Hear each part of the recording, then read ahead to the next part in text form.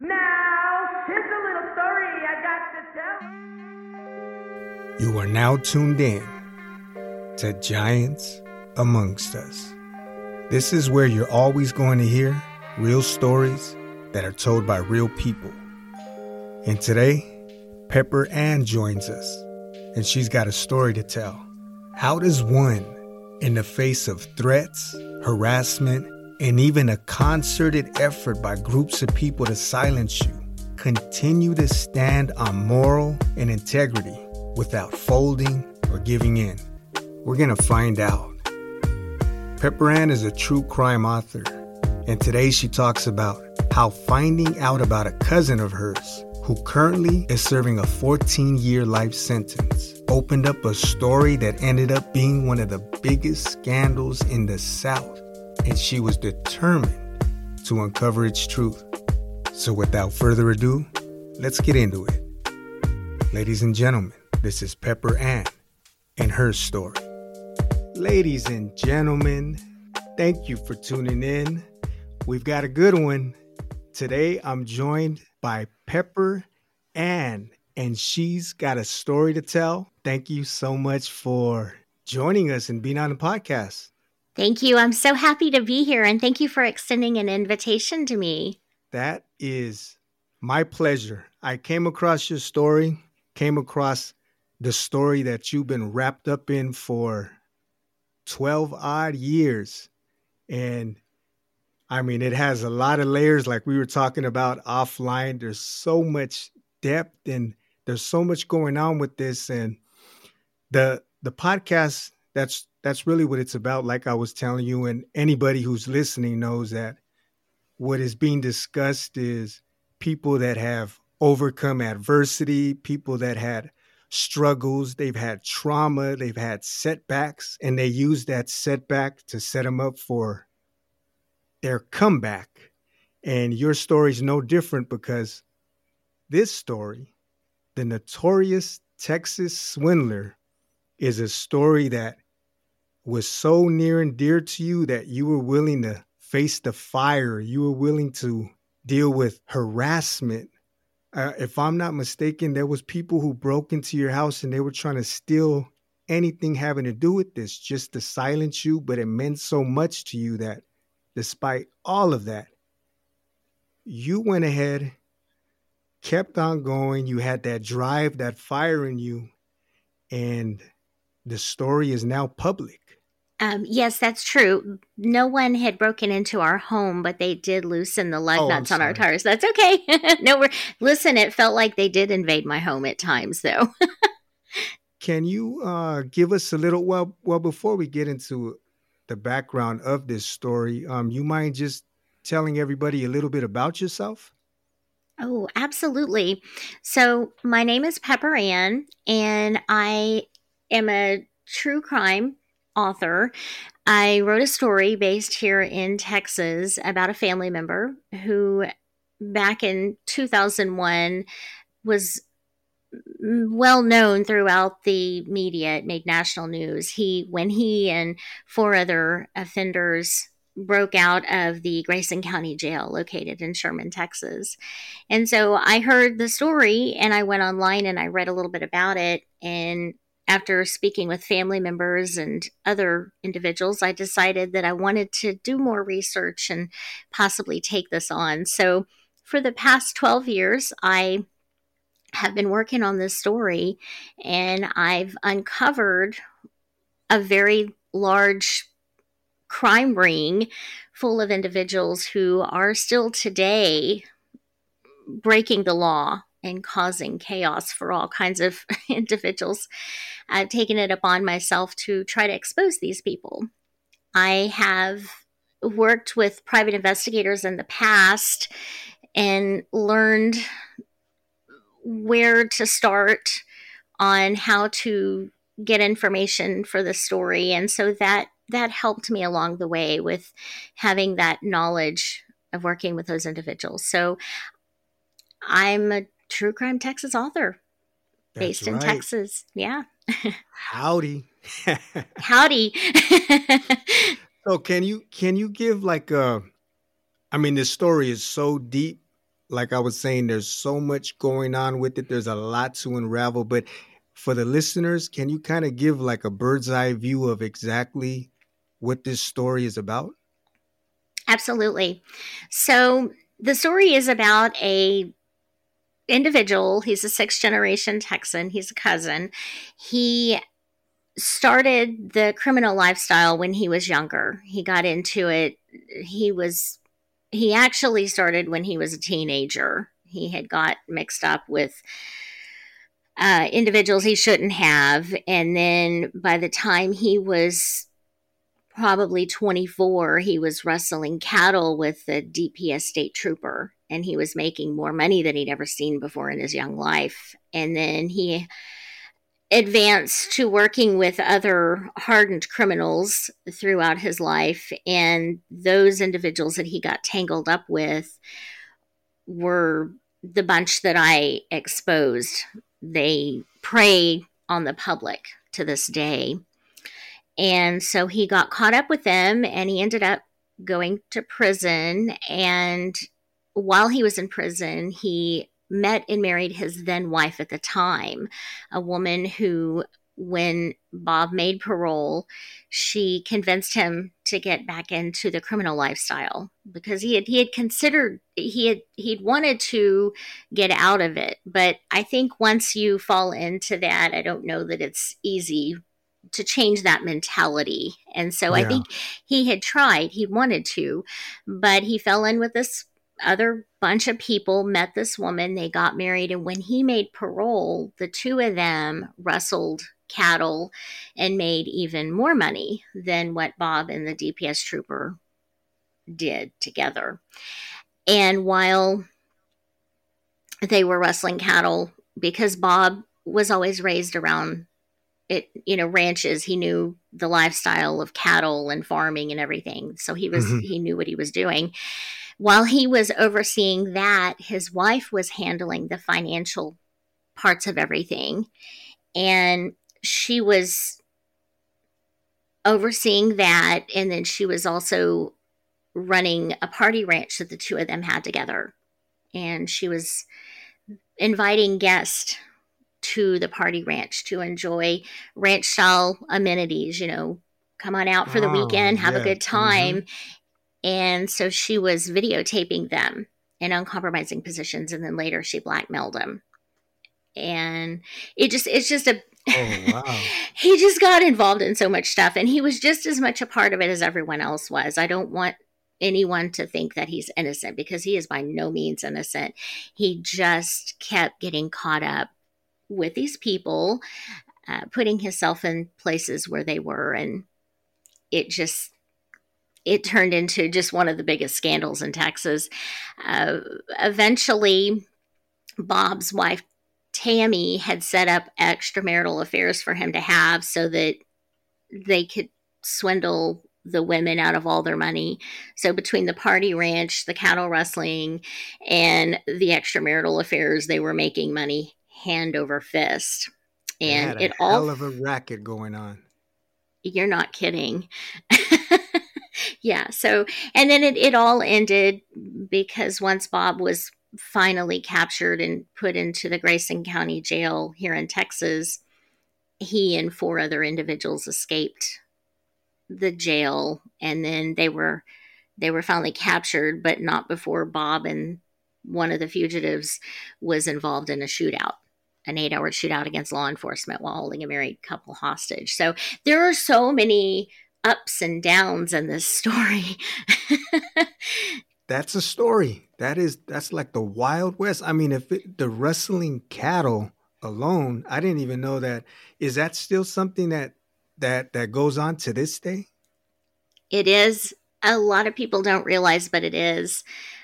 They have advanced. These cattle thieves, they've advanced. Now they roll into a property where there's cattle at with big semi trucks. They go in, they cut the wire on the fence, they get in, they get the cattle, and they're out within just a matter of minutes.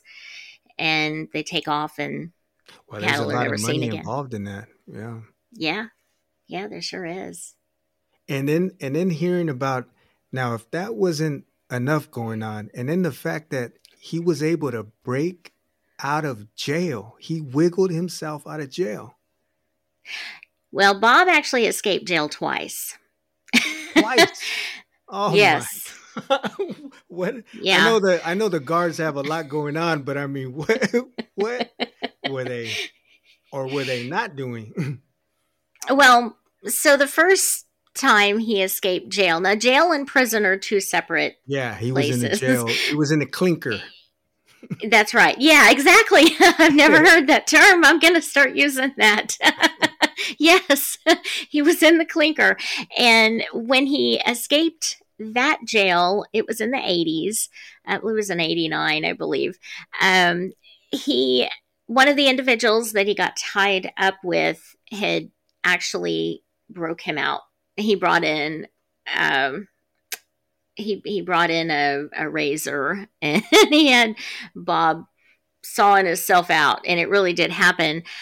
The individual that helped him escape was charged with facilitating the escape, but his charges were dropped.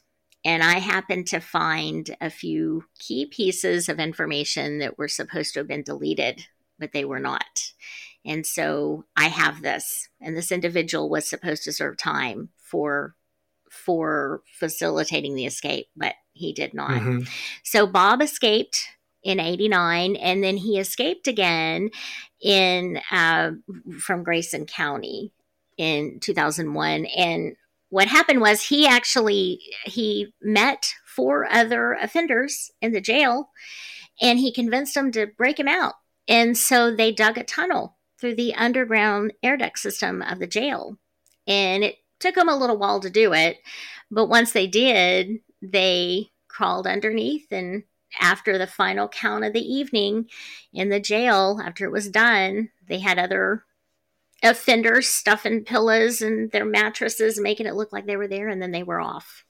My goodness, that is off the rails. Yeah. Now, with this story, everything that you had to go through to pursue this, to write it, to make sure that you weren't silenced or hushed, and to follow through with this. I guess I'm just curious as to what was the drive or the reason that got you going and felt that drive in you to say, there's some things that I want to talk about, and this is something I want to be involved with. Well, when I was first researching the story, I read different versions of what happened as far as the cattle rustling and all the individuals involved. I didn't read anything about what had happened prior to the Grayson County 5, because those records, that just nobody knew what I was exposing beforehand. I didn't even know what I was getting into. But when I was reading articles written by individuals in the media, and they had written versions by the victims and what had happened, and I got to know some of the victims, became very close to several of them. And then, of course, I knew Bob's story because I had researched through court records, and I had all this information. I decided, if anyone is going to talk about my family member, I want to make sure they know the whole story and that they know everyone that's involved. And so what pushed me to do this was to tell the story the right way, to make sure that we had the truth out there. It was talking to the victims and getting their story out there. I would go visit Bob at the prison many times, and visit would be fine. And then all of a sudden the mood would change, and he would say, "I'm not the only one that should be sitting in here." And he was right. Mm-hmm. And that's what pushed me to keep going. Was there immediately a lot of backlash, or did that come about once this story started to pick up and maybe there was a lot more light being shown on it? Oh, yes. Because you had a lot of people trying to detour your train, but you kept on with the keeping on. Thank you. Yes. Well, I would say once I started working on the project, it was within a month, we noticed the lug nuts on our tires were loosened, and I had received warnings from individuals. In fact, did the tires come off? Almost. Wow. The lug nuts were loosened to a point, and those are not easy to take off. I mean, you have to really try to loosen the lug nuts on a tire. That's not something. Yeah, exactly. So someone really wanted to get their point across, and it was reported. All of this stuff had been reported. The tires didn't come off completely, but they almost did. And it wasn't just one time. It happened several times to several individuals. Wow. And then, as I said, the threats, the people just anonymously saying, this is going to stop. You're going to stop. One individual, in fact, the one who had been charged with facilitating the escape for Bob, from Callahan County, he was in Texas.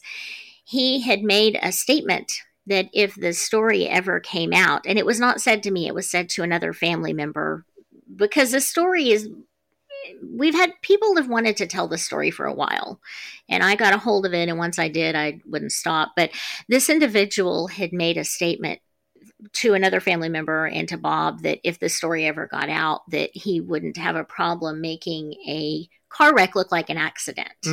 Now, is this more so with, well, I know for one, it's people trying to protect themselves, but there's a lot of high profile names involved in this?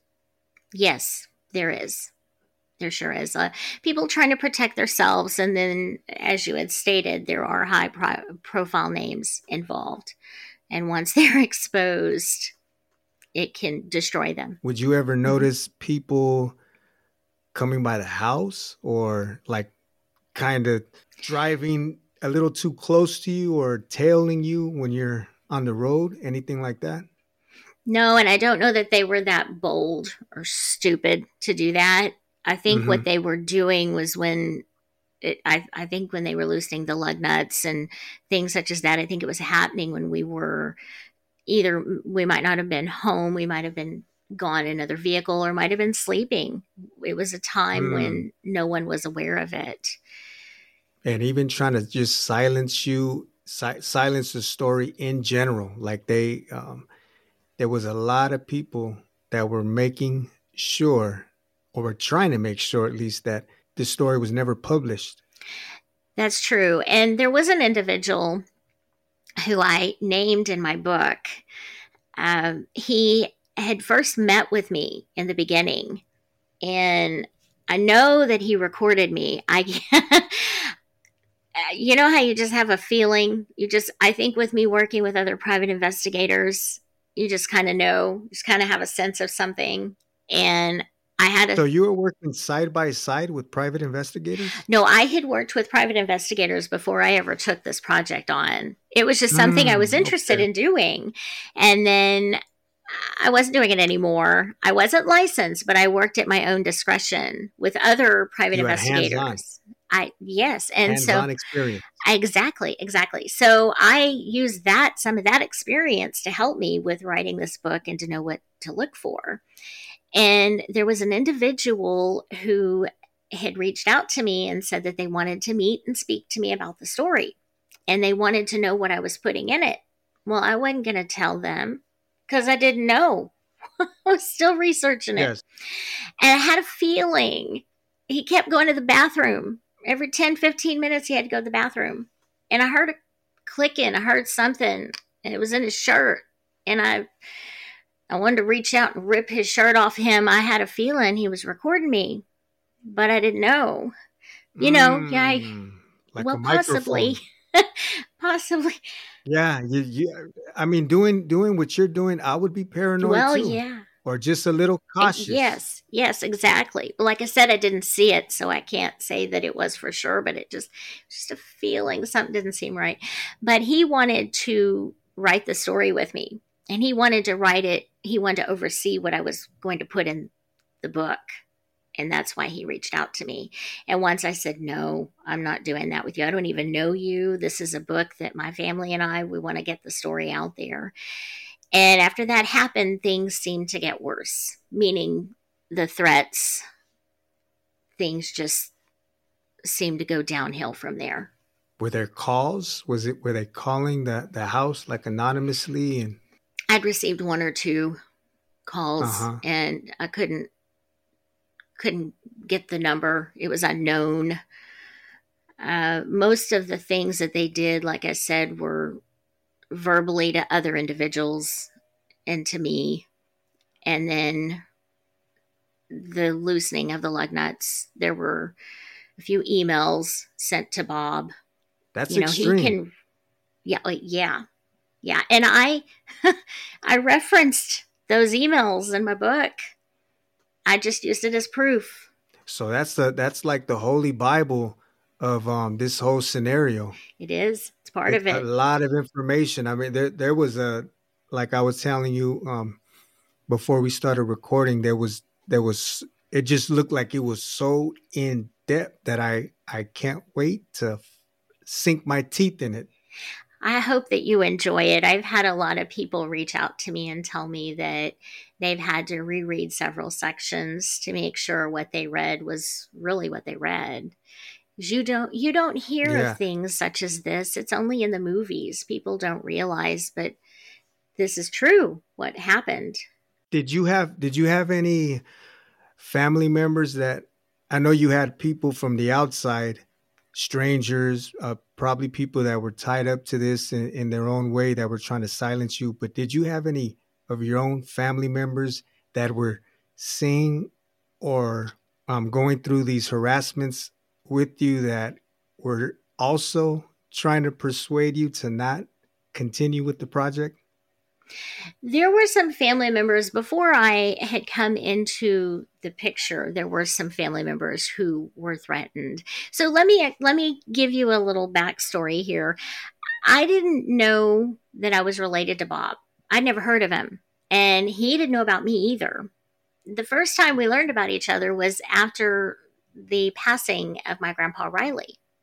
My grandpa passed away in early 2006, I believe. And that's when I heard that we had a cattle rustler in the family. So learned a little bit about it. I read about it online, and then I wrote a letter to Bob, and I said, you and I are related. See, our grandpas were brothers, and that made my mom and Bob's dad first cousins. And then Bob and I are all, then we're cousins as well. And so I reached out to him and I said, hey, I want to talk to you. Put me on your list. I want to write this story. And that's how it all began. He didn't have any other family members. Well, I mean, he did. He has other family members, but he didn't know about my side of the family, and I didn't really know much about his either. Like I said, until my grandfather passed away. And that's when I met all these other people. See, Bob was raised differently than the rest of us. And I learned after doing the research of why we didn't know each other beforehand, because he was into so much criminal mischief. He was into this lifestyle so deep, and our family on this side didn't exactly want to be involved in that, He was playing on the other side of the railroad, the tracks. He was on the other side, and you had no part of that world. Exactly. Most of us on this side of the family didn't.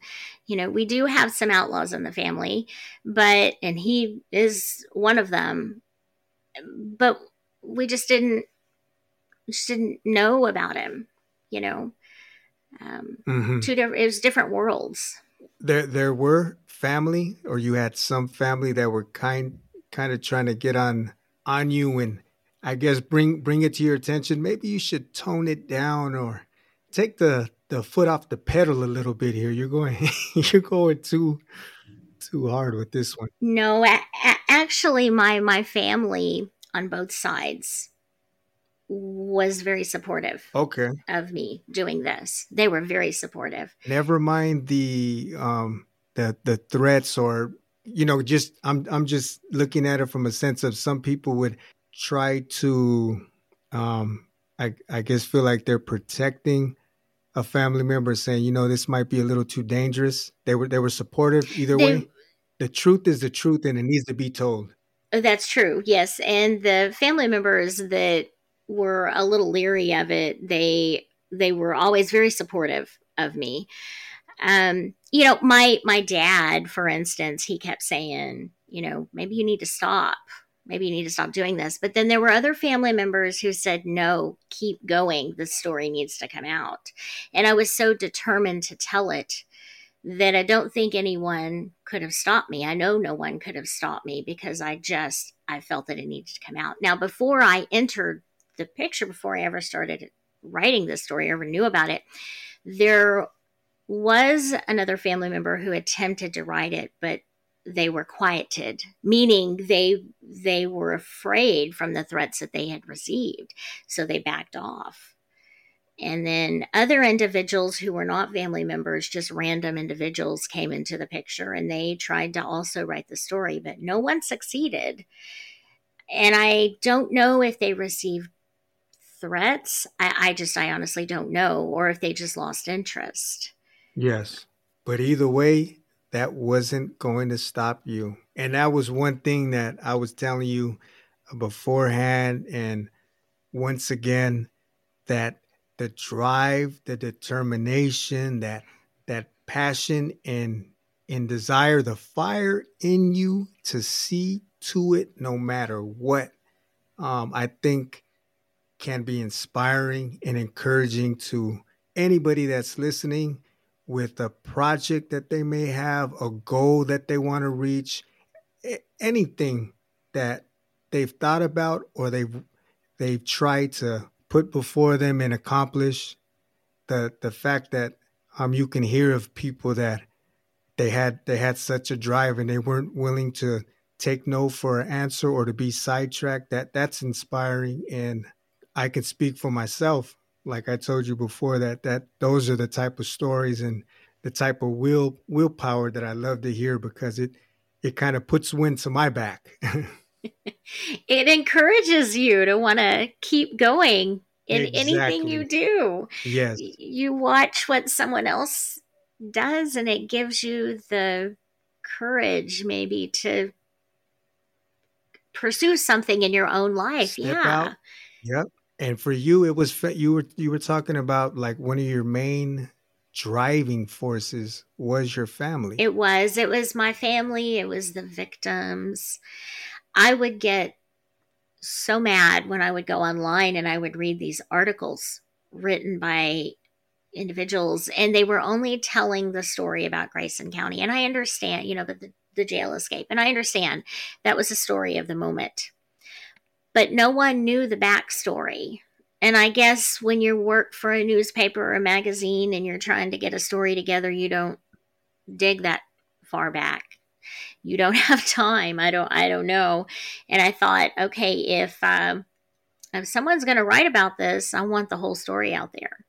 And so I just kept going. I thought my family deserves to know the truth. I had family members who were online researching our family history.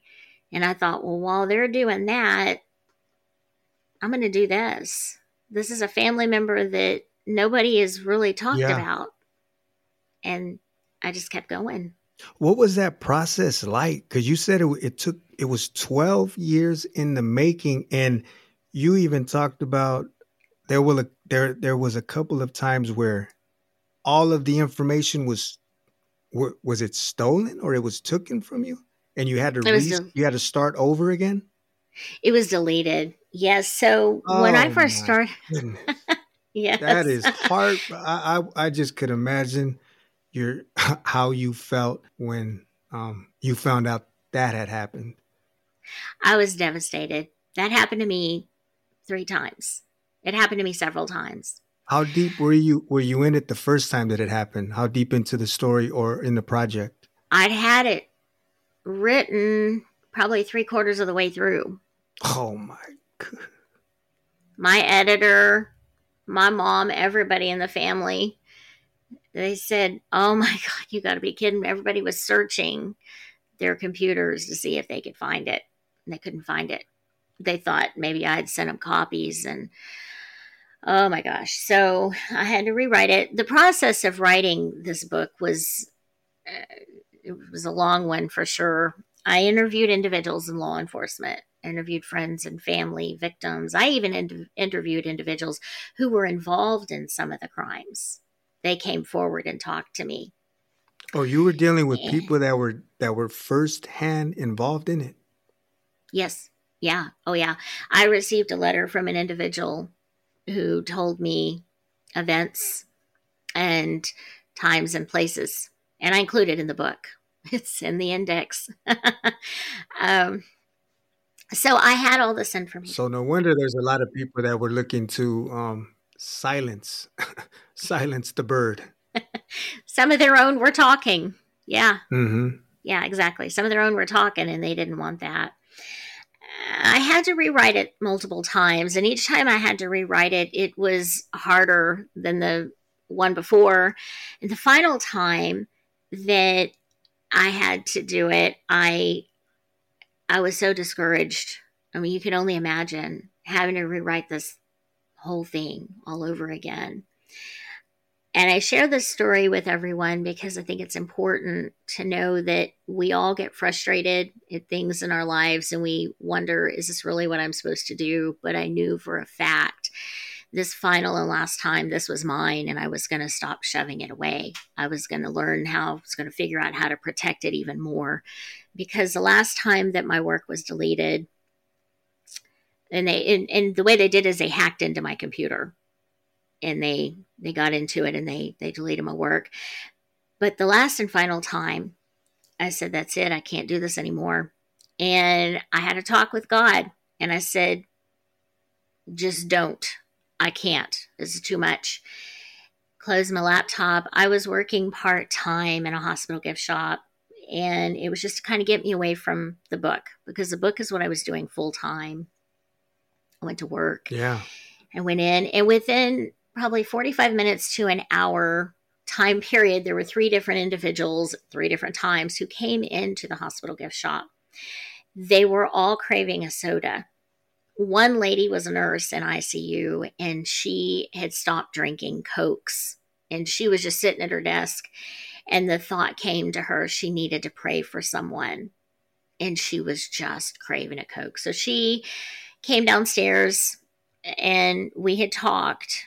And she said, something told me to come to the gift shop instead of the cafeteria. And we talked, and she said, I'm supposed to pray for you. So she did.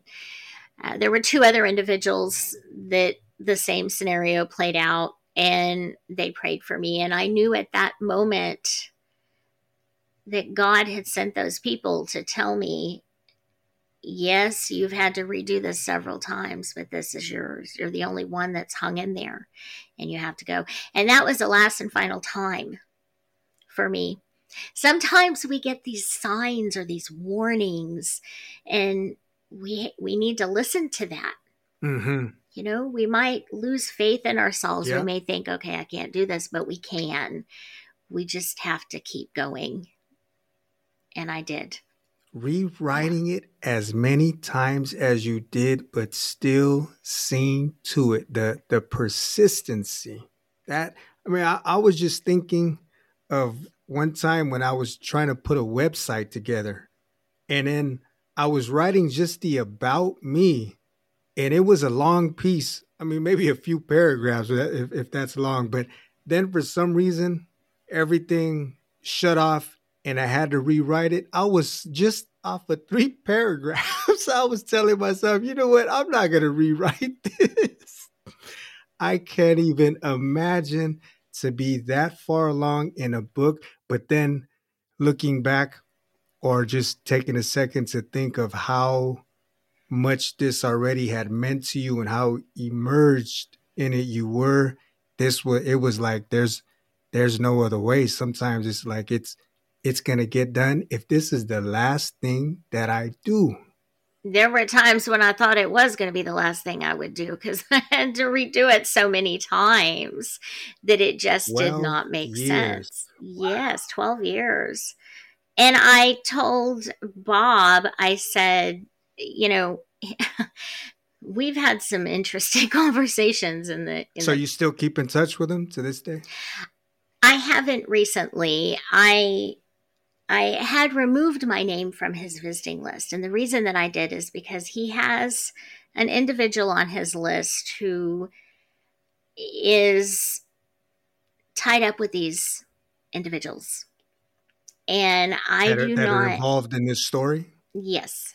Yes. Okay. And I do not want to be, I don't want my family, I don't want anyone connected in any way to these individuals.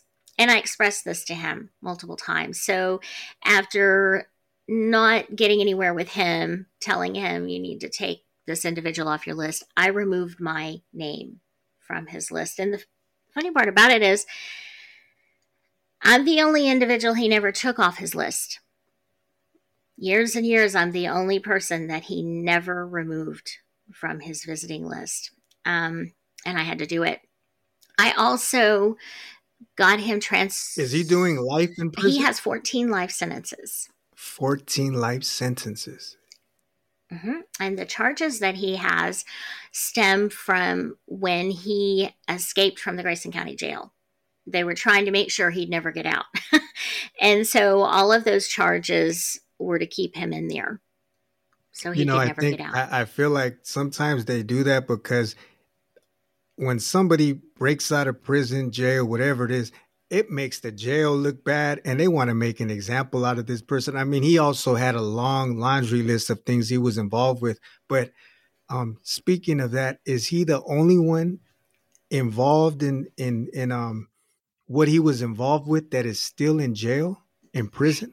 Yes, he is the only one that is in prison. Aside from the individuals in the Grayson County jail escape, he is the only one that has served time and has gotten in trouble for it. Yes. His wife that he was running that racket with, she's out and about? She is out and about. Now, I have to be careful how I say this because I don't want my attorney to come back and say, wait a minute, no, but let me say she did have charges and she served days in prison and she should have served years. There was a big investigation going on and she and several others just got out of it.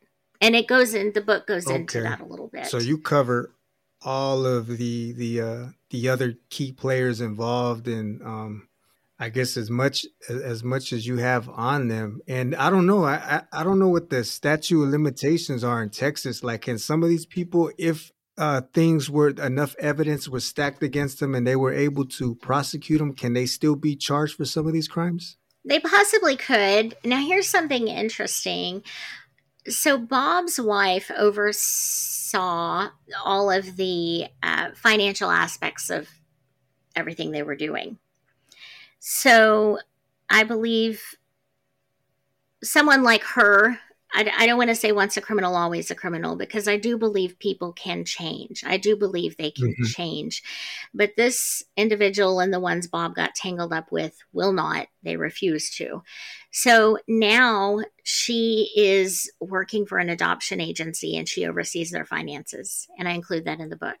So an adoption agency. Mm-hmm. Worldwide adoption agency. Yeah. So they're committing crimes today that if they can't face charges for what they managed to weasel out of before, don't worry. There's other crimes they're committing today that they could get in trouble for.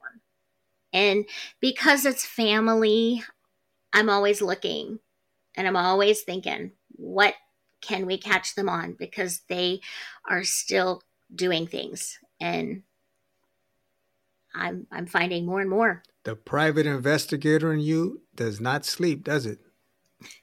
No, it does not.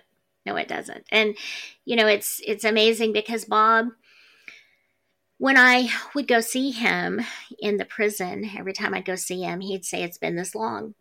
It's been this," like he's a verbal calendar, you know. He's keeping track. Yes, yes.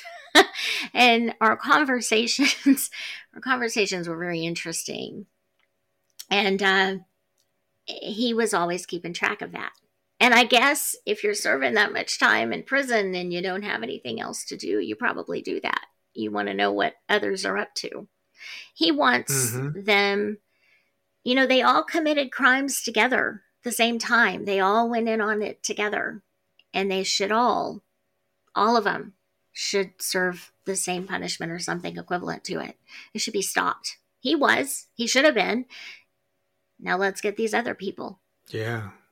Yes. And this is after you release this book, do you plan maybe in the future to do I know that was 12 years of your life already, but do you plan to do a follow-up with it, or are you writing anything else, or interested in any other stories? Because I know this was your first book that you worked on and published.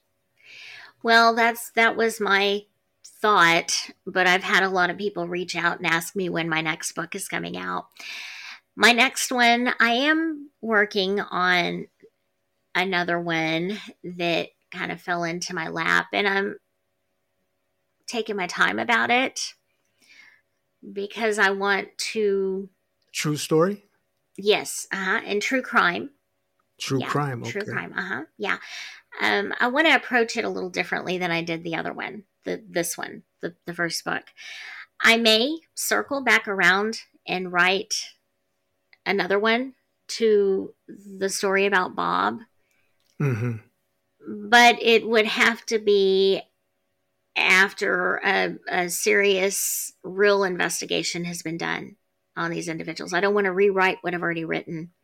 I want to write something with something that shows that there's progress been made. If there's nothing new to tell, I'm not going to write anything, but I'm hoping that there will be. By getting this story out there and having others look into this, maybe it will open more and get more interest on it. Is that your, if you had one outcome of writing this book, what would be your ideal outcome of now releasing it and having it out in the public and finally getting eyes on it and attention drawn to it? If you had an ideal outcome of, yes, that's what I wanted. Well, the ideal outcome would be that individuals would see these people for who and what they are. There are individuals who admire some of these people. These people are implanted in churches and children's organizations. And the ideal... Oh, they're in high places. Mm-hmm. Yes. So the ideal outcome is to get the story out there where people know the truth and they understand what's going on. And whatever comes from there, I don't know. That's another thing that I wasn't aware of, or it kind of slipped my mind, that some of these key players involved in this, like you said, they're still working around children. They're still whatever it is involved in these organizations or these clubs. And it angers me. It angers me to see this. It angers me to see that these individuals are still in play. And the reason they are is because of the way they're viewed. And I stumbled onto this and I said, okay, this has got to stop.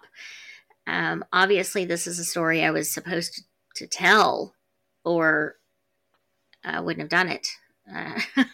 It just kept coming back to me. The story kept coming back to me. I tried to walk away from it so many times and I couldn't.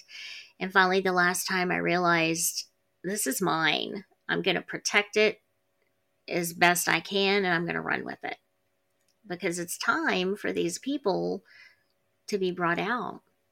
Do you think it was more so that there wasn't a thorough investigation in it, or that that these people, they Yeah, I don't know if it had to do with the judicial system that they it kind of like a slap in the wrist and they let them go. Well, I think what happened was the individuals paid their way out of their charges, and it did because I proved that in the book. Bribery. Yes. Yes. And, people either admired these individuals or they were afraid of them. I think they more admired them. Well, money can influence a lot, and it can get you out of a lot of sticky situations if you have the right money or you know the right people. Well, Never mind, you're guilty of a crime. Yeah, exactly. What's interesting when I first started researching this story, and this is what it made me so mad when I saw it, because I saw a pattern. The first time I saw that one individual had paid their way out, one individual was supposed to go to prison, and they paid their way out. And I realized as I began researching and I started following the story that so did the rest of them. It wasn't the same individual. There were several individuals in this group of people, and they all followed in suit with what the first one did, and the second, and the third, and so on. And I realized this has to stop. It's time to put a stop to it. And that's what I hope the outcome of this will be. I don't know if it will. You never know, because like you said, money does a lot. Money, if you got money, you can pay your way out. And I know that. I mean, we all know that. That's proof in my book. Yeah. When does it stop? I mean, does it ever stop? I don't know. Yeah.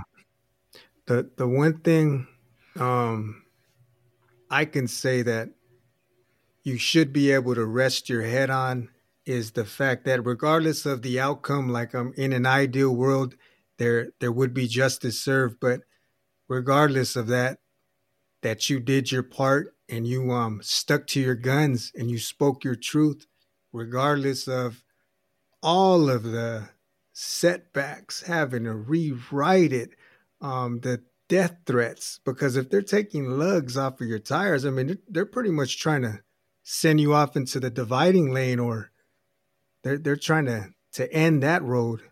So with all of that, you still did your part.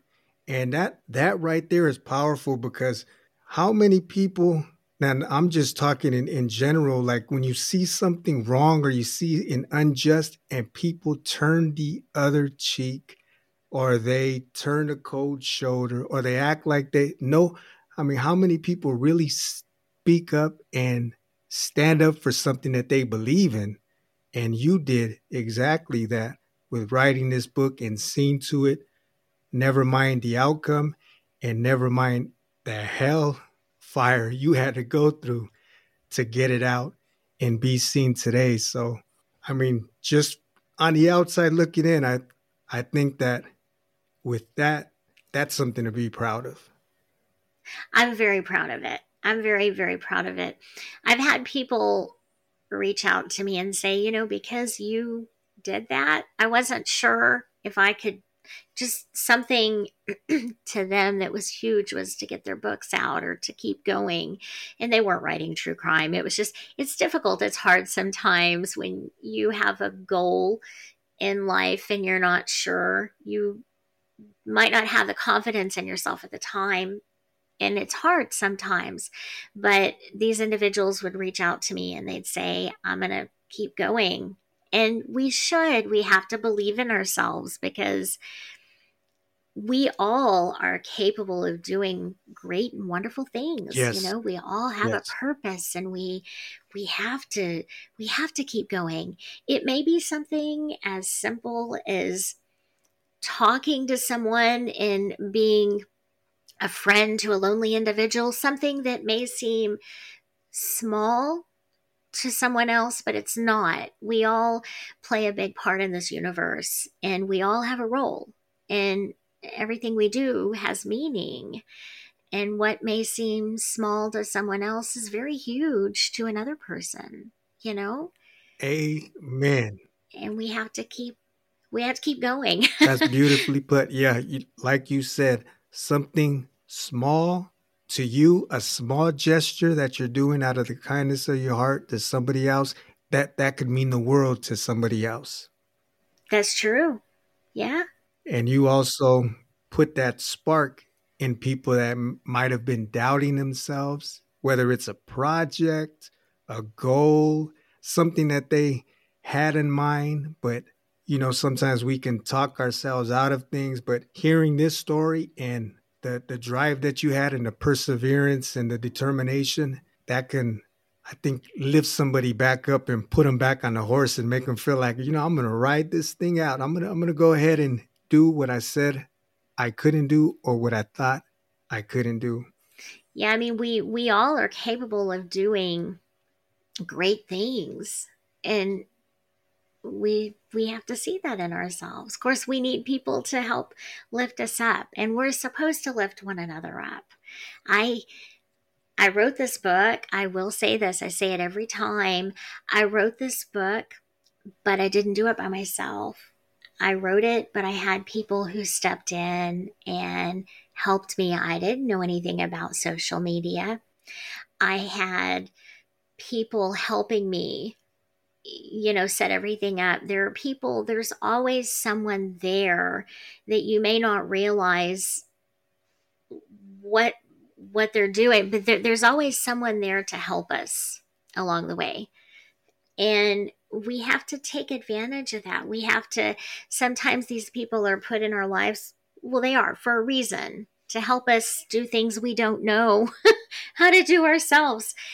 I've had an amazing editor. I've had people who just supporting me, just talking to me, saying, hey, you've got this, you can do it.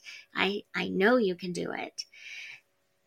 And that's important. So whenever you're doing something, I've learned in my life, whenever I'm doing something, there's always have those cheerleaders, even if it's friends, family, or just strangers, random strangers. We have to listen to those people because they're put there for a reason. Yes, that's true. It reminds me of hearing, I heard one time that you might not have all of the details sorted out, but once you get moving, once you put that plan in action, things start to fall in place. Like you were saying, I didn't know how to edit. I didn't know much about social media, but once you started doing your part, these other people started to come into your life, or they were setting your life to where everything kind of worked out and it formed into what it is now. And that is a book that is thorough, that is deep, and a true crime blockbuster. Yes, I believe it is a blockbuster. Yeah. Pepper Ann, this was very fascinating. I also am going to leave all of your social media links and all of your information in the description box, so people hearing this, they can reach out to you. They can see more of this story that you have written. And once again, this is the Notorious Texas Swindler. Yes. And I would love it if people would come onto my website, and I've created a blog, and I write conversations that I've had with Bob, over the years, funny things, you always want to tell on a family member, but in a good way. And so I have my website set up, and I would love it if people would interact with me, come to the website, drop me a line, tell me your thoughts on this or that, and, check it out. It's really neat. Like I said, I didn't know anything about social media, so my assistant is the one who set the website up, and she did a wonderful job. So you're still learning the ropes. Yeah, I'm trying. Aren't we all, though? Every day we have to learn something new, and I'm constantly. Right, yeah. But you know what? When it comes to research and writing, I'm there. I've got that down. I think I do. Butter. I think so. I mean, yeah. I know how to put my nose in people's businesses that don't want it there, and I am only talking about criminals. I'm not talking about family members. I don't. the modern day Inspector Gadget. Yes. Yes, that's right. Yeah, that was a inspiring. Like I told you, just the thought of everything that you went through to make sure that your passion, your goal, which you had your eyes set on, was set out to manifest and become. So that was inspiring for me in general to hear that, and I appreciate your time. Was there anything else that you would like to leave the listeners with before we get ready to wrap this up? I would like to say that there were several times when I wanted to give up on a dream that I'd had. I'd always wanted to be a published author. And it just so happened that my first story was an exciting one. And whatever your dreams, your goals, your hopes are, just keep going. It was very difficult for me, but I did it. And I know that at times it can be challenging, but just keep going. Find whatever positive influence you can around you and just grab onto it and just keep going. Don't give up on yourselves.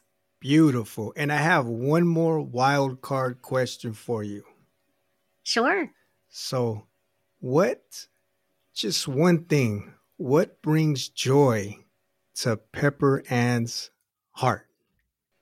I think seeing other people happy doing what they want to do in life. We're all here for a short time, and seeing others enjoy what they want to do. You know, there's too many critical things in this world, too many judgments, and we need to step back and just realize people are who they are. And I enjoy my family, my friends. I enjoy those inspirational stories. That's what brings joy to me, hearing other people who've had wonderful stories, wonderful things happen to them. That's truly what brings joy to me. Beautifully put.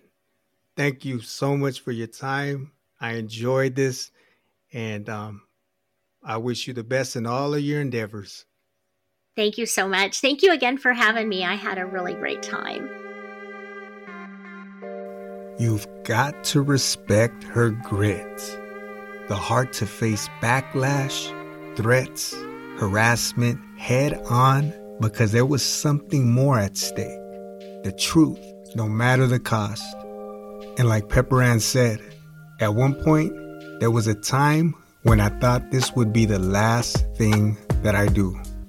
She had family to support her along the way, and a team that she's thankful for that helped with getting her story published. Plus, it was a whole lot of drive, a lot of will and conviction to stand on moral and integrity, to stand for something so wholeheartedly that there was no way she was going to sit down idly and do nothing or say nothing. I can respect that. And I think that's a testament to what the human spirit can do when faced with challenges, from writing a book to kicking a bad habit, or any goal or aspirations that we might have. If it's something that you truly want, don't let nothing get in the way or stop you from going after it. So once again, thank you, Pepper Ann, for sitting down with us to share your story. You can find her book, The Notorious Texas Swindler, the mastermind behind the Grayson County 5. You can find it in paperback if that's your thing, hardback, or even on Kindle. And if you go to her website, which is pepperannauthor.com, you can even get yourself a signed copy. Her book's available on Amazon and any one of your favorite retailers. And if you do happen to get yourself a copy, write a review, share your feedback on what you felt about the story, how you felt about the story. She would be happy and love to hear your thoughts about it.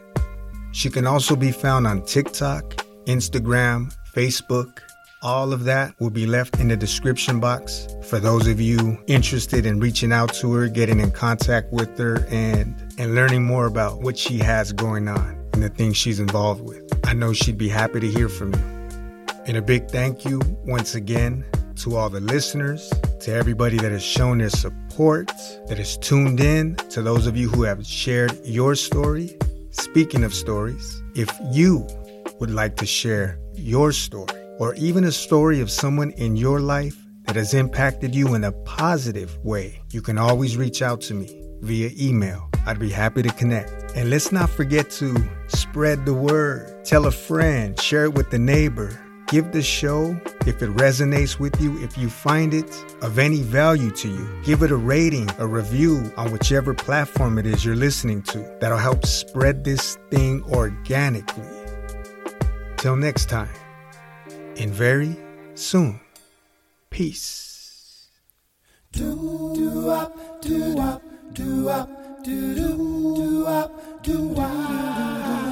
Looking for a sign to know I'm on the right road. Ain't seen no sign since